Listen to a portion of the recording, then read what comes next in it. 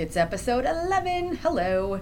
I wanted to end 2019 with a big one. And to me, this is a really big interview, big get. Dave Itzkoff, who is the culture reporter for the New York Times. He used to write for Spin magazine. He's interviewed some of the most entertaining human beings out there ever because he lives in New York and is accessible to all these fantastic humans. The Jewish Book Festival was going on, and the J hosts it, and it's really a great event. If you ever get a chance to look into it, do. There's always fantastic authors that come through. David Itzkoff was talking about his biography that came out a year or so ago called Robin. It is a definitive biography about Robin Williams, and it is so extensively written. The history that Dave has dived into to give us chronological detail about Robin Williams' life is some of the best I've ever read. And I've read a ton of biographies. In fact, that's all I really read are biographies, memoirs, and autobiographies. So this is up there in one of the best ones I've ever read as far as learning the history about someone, being very entertained, and understanding somebody that you didn't know personally but you loved so much, which I think is Robin Williams for me. I grew up on his movies, and he's been a part of my life. It's a great tribute to Robin Williams as well. And David Itzkoff, he talks to his family members. He talks to Billy Crystal for this book. Billy Crystal and Robin Williams were really close friends, and it's just so good. So if you've not picked it up yet, it is called Robin. It's available hardback, softback, and audio versions, and it's really good. So check that out after you read this interview. There's no spoiler alerts or anything in here. In fact, it's just a really great conversation about how Dave got to know Robin over time and then when he started writing this book. So enjoy it.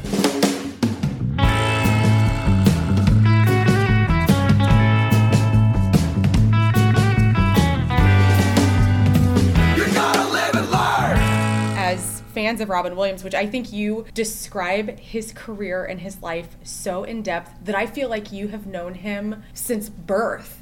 It really is incredible. How did you, you're obviously the culture reporter for the New York Times, so you have things in your background at Spin magazine and whatnot to be successful at interviewing, but how did you get so into his brain? Well, I had spent time with him when he was still alive. I wrote a few pieces about him for the New York Times, and the one that was probably the most in-depth was at like a really interesting time in his life, and kind of a challenging one because I went on the road with him for a few days on what ended up being his last stand-up tour, which he called Weapons of Self-Destruction. And that whole tour, it was a routine about basically like the 3 years in his life prior where he had relapsed into alcoholism after having been sober for like 20 years at that point, and then went to rehab to get clean.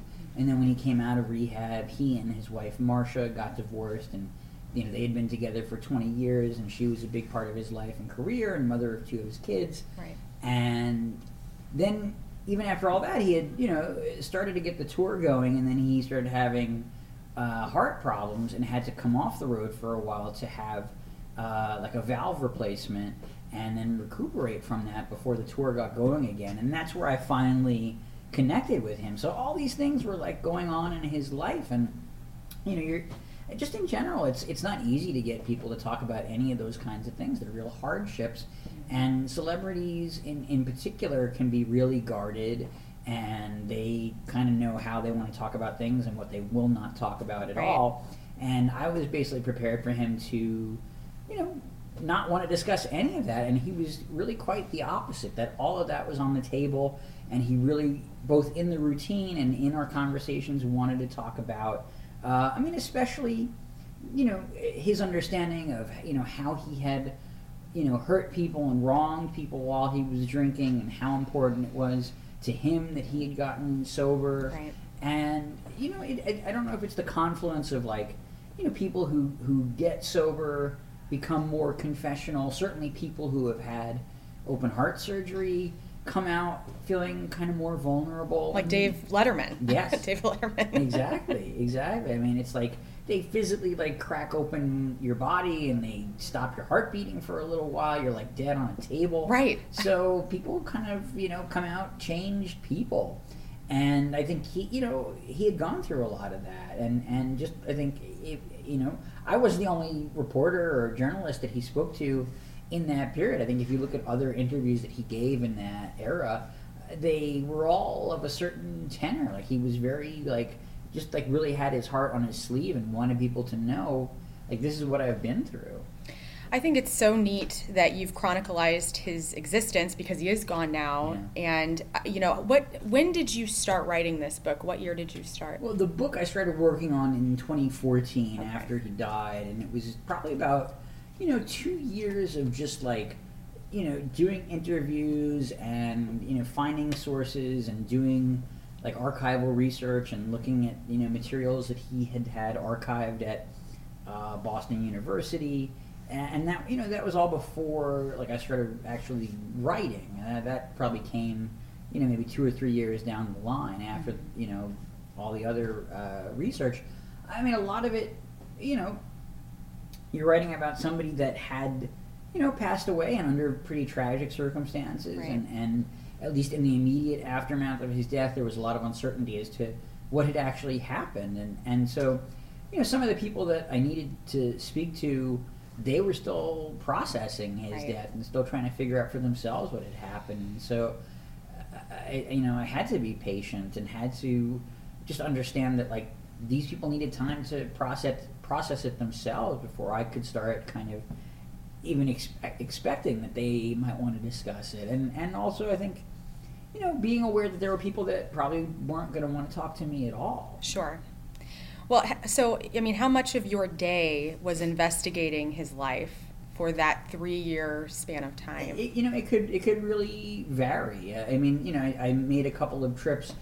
There had been some, legal back and forth with his estate. His death kind of caused this schism in his family. Sort of his children were pit against his widow, his third wife, who was not, the mother of any of the children. Right. And so I had to even wait for that to kind of settle down or get resolved before I could start talking to some of the family members. But once, certain people indicated that they were available or open to speaking, I made some trips out to San Francisco to meet with his son and, just kind of see, the part of San Francisco once he moved out actually to Marin County, and where he had lived and gone to school and the clubs that he played in there, or what was left of that scene, and then again going up to that archive in Boston, and that was a kind of week-long thing, and then just finding other interviews. I mean, sometimes you talk to a bunch of people, sometimes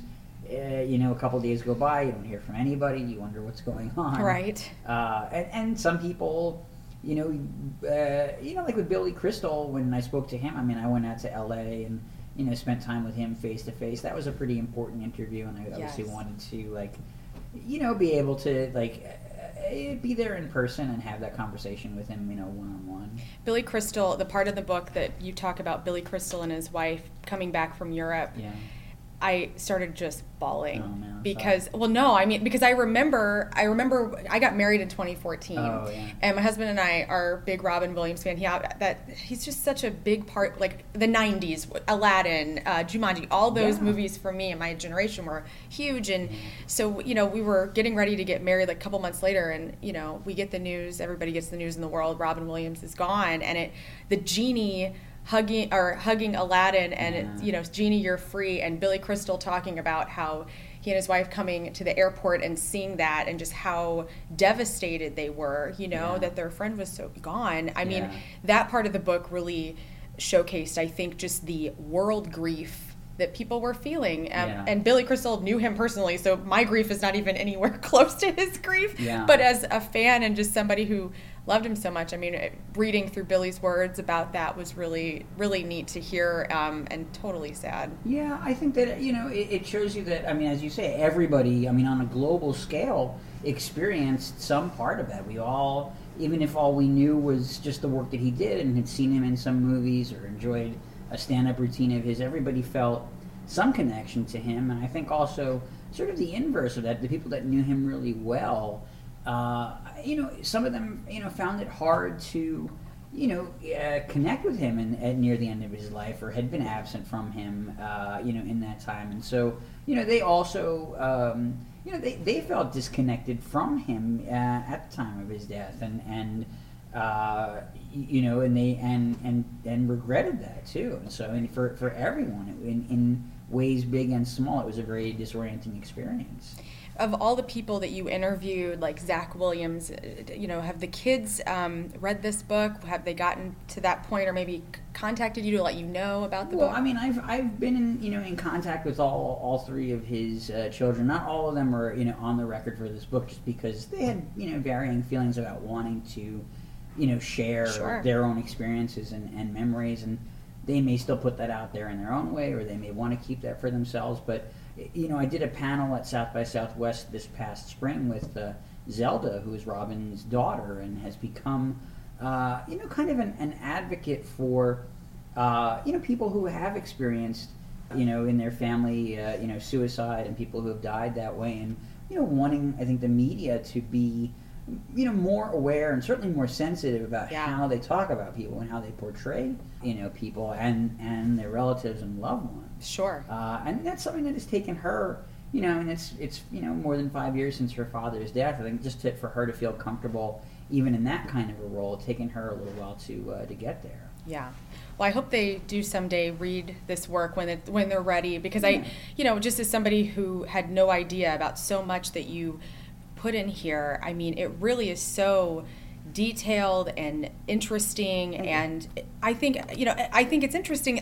This is my only book of yours that I've read. I will read the others too, because in your own time. It's okay. They may not hold up. No, because I really do think the way that you write is so good. Well, thank you. And obviously you work for the New York Times, so I would hope you write well. Well, he's somebody that not only that I cared about, but I think also I mean, his own life sort of dictates, I think, the way that you want to talk about him. Obviously, we know how it ended, and that part is sad and it's devastating, and you want people to be ready for that or feel prepared by the time you get to that part of the story. But also, there is a lot of joy in his life, and there's a lot of kind of like serendipity in the way that some of his most famous roles came to him, and all these career breaks. Not that he didn't work hard for them and have a lot of talent, and it's fun to see that ascent, but also just that, like, sometimes opportunities fall into his lap, and then he's prepared for them and he's ready for them. Well, his career definitely was sporadic. As much of people that love him and put him on this kind of pedestal of movie stars and comedians, I mean, he really did have some trying times. Absolutely. Getting TV started, getting movies started. And then, but the cool thing is, like you said, he just ebbed and flowed through the entire process. And in my opinion, he never got enough acclaim in his career for movies that he did. Like 1 Hour Photo, that movie's incredible. And some of his best work, and it was such a weird juxtaposition to see this comedy movie star that everybody loved and had like kindness for go into this dark space of that movie.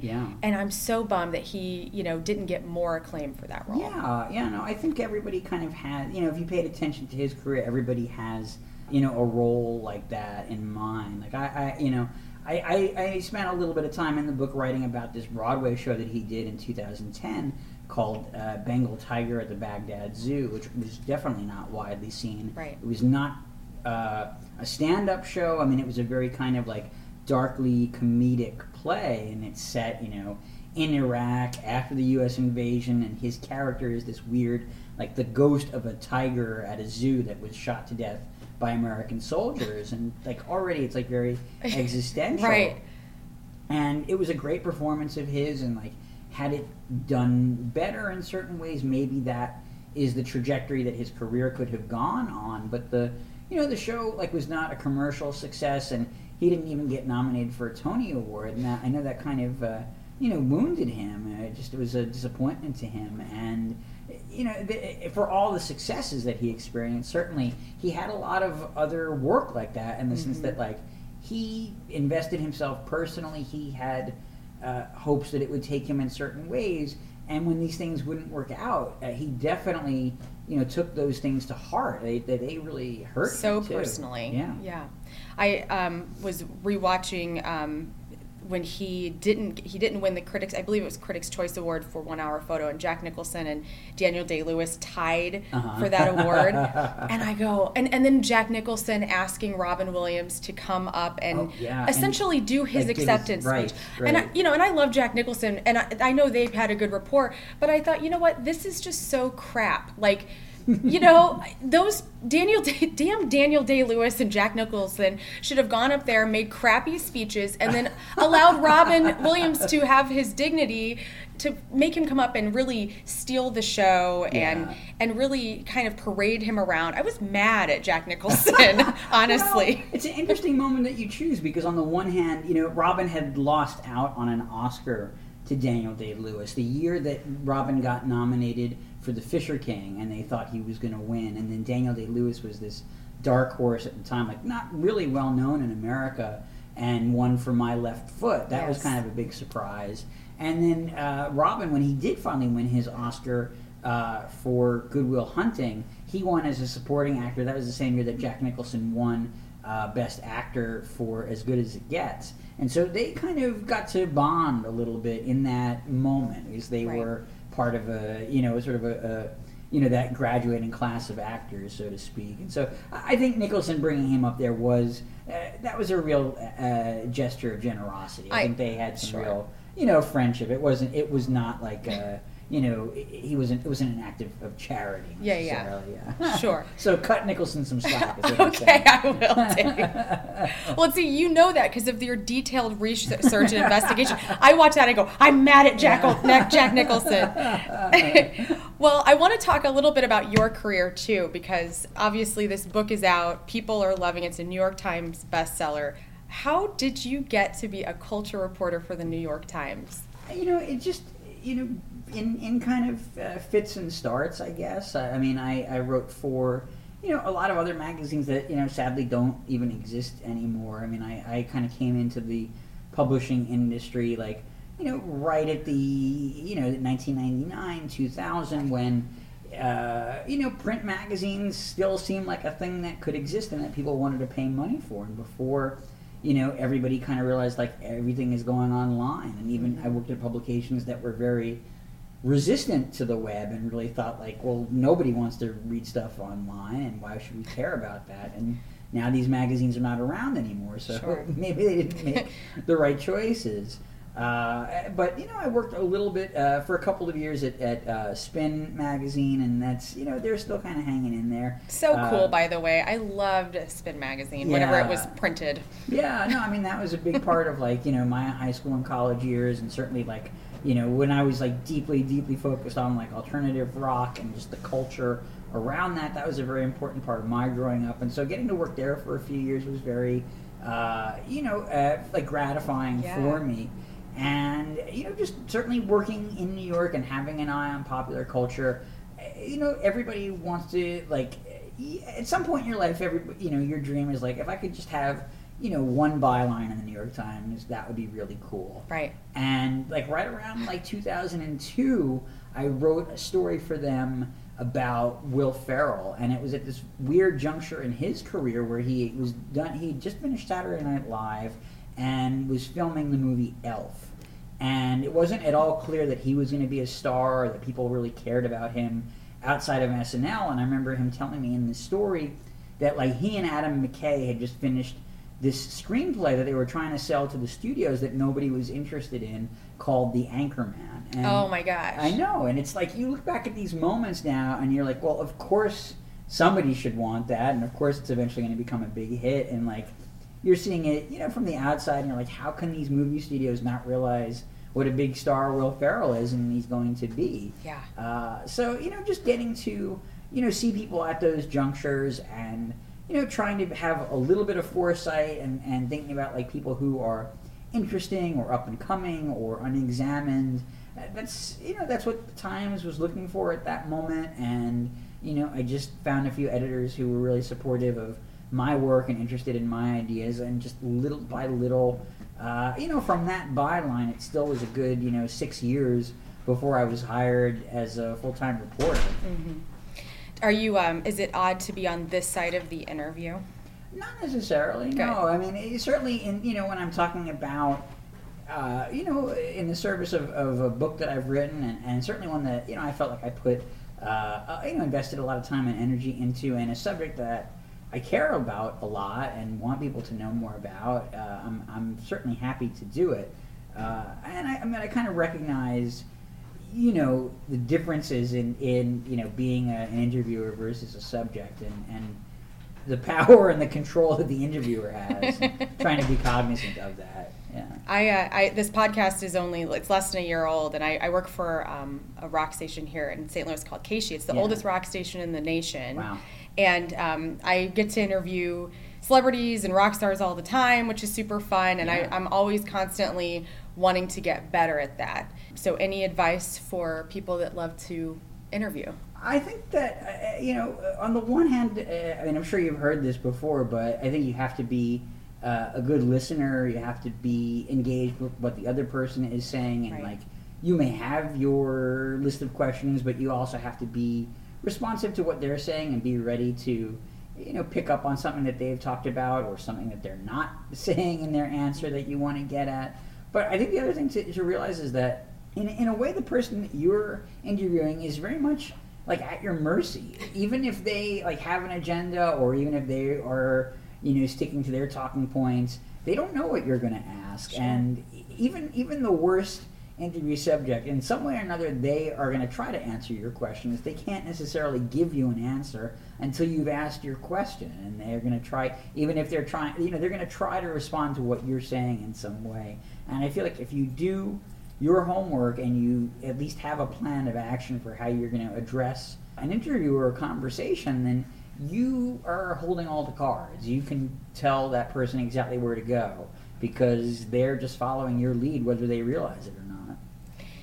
Thank you for that advice, actually. I love that you're at my mercy. I never think of it that way at all. I'm always thinking I'm at the mercy of my subject. Okay, so last question. Do you have any more books ahead of you that you're working on now?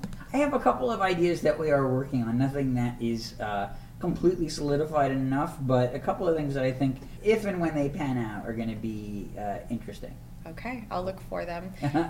Dave Itzkoff, thank you so much for sitting with me in this executive lounge with snacks. And it's my pleasure. And all the success to you in this book, Robin. Thanks so much. Thanks for having me over. I thoroughly enjoyed that conversation. As you can tell, I was kind of giddy throughout the whole thing.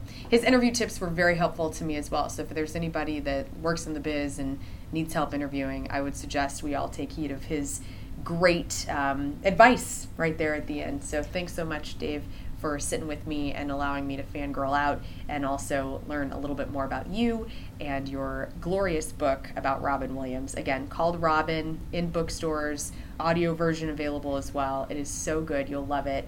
Perfect gift for the holidays or just any old day in 2020.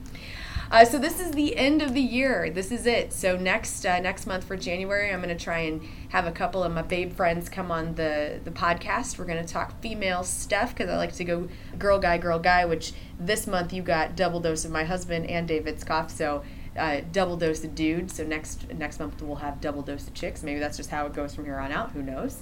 But it's been a lot of fun this year giving you the Live and Learn podcast, and it will continue in 2020. So make sure you rate, review. Any feedback you have is always great. I take that into account as much as I possibly can while thoroughly enjoying myself as I do these because it is a personal project for me. So thank you for listening. Have a great rest of your 2019 and 2020. We're coming for you. More Live and Learn next year. Peace.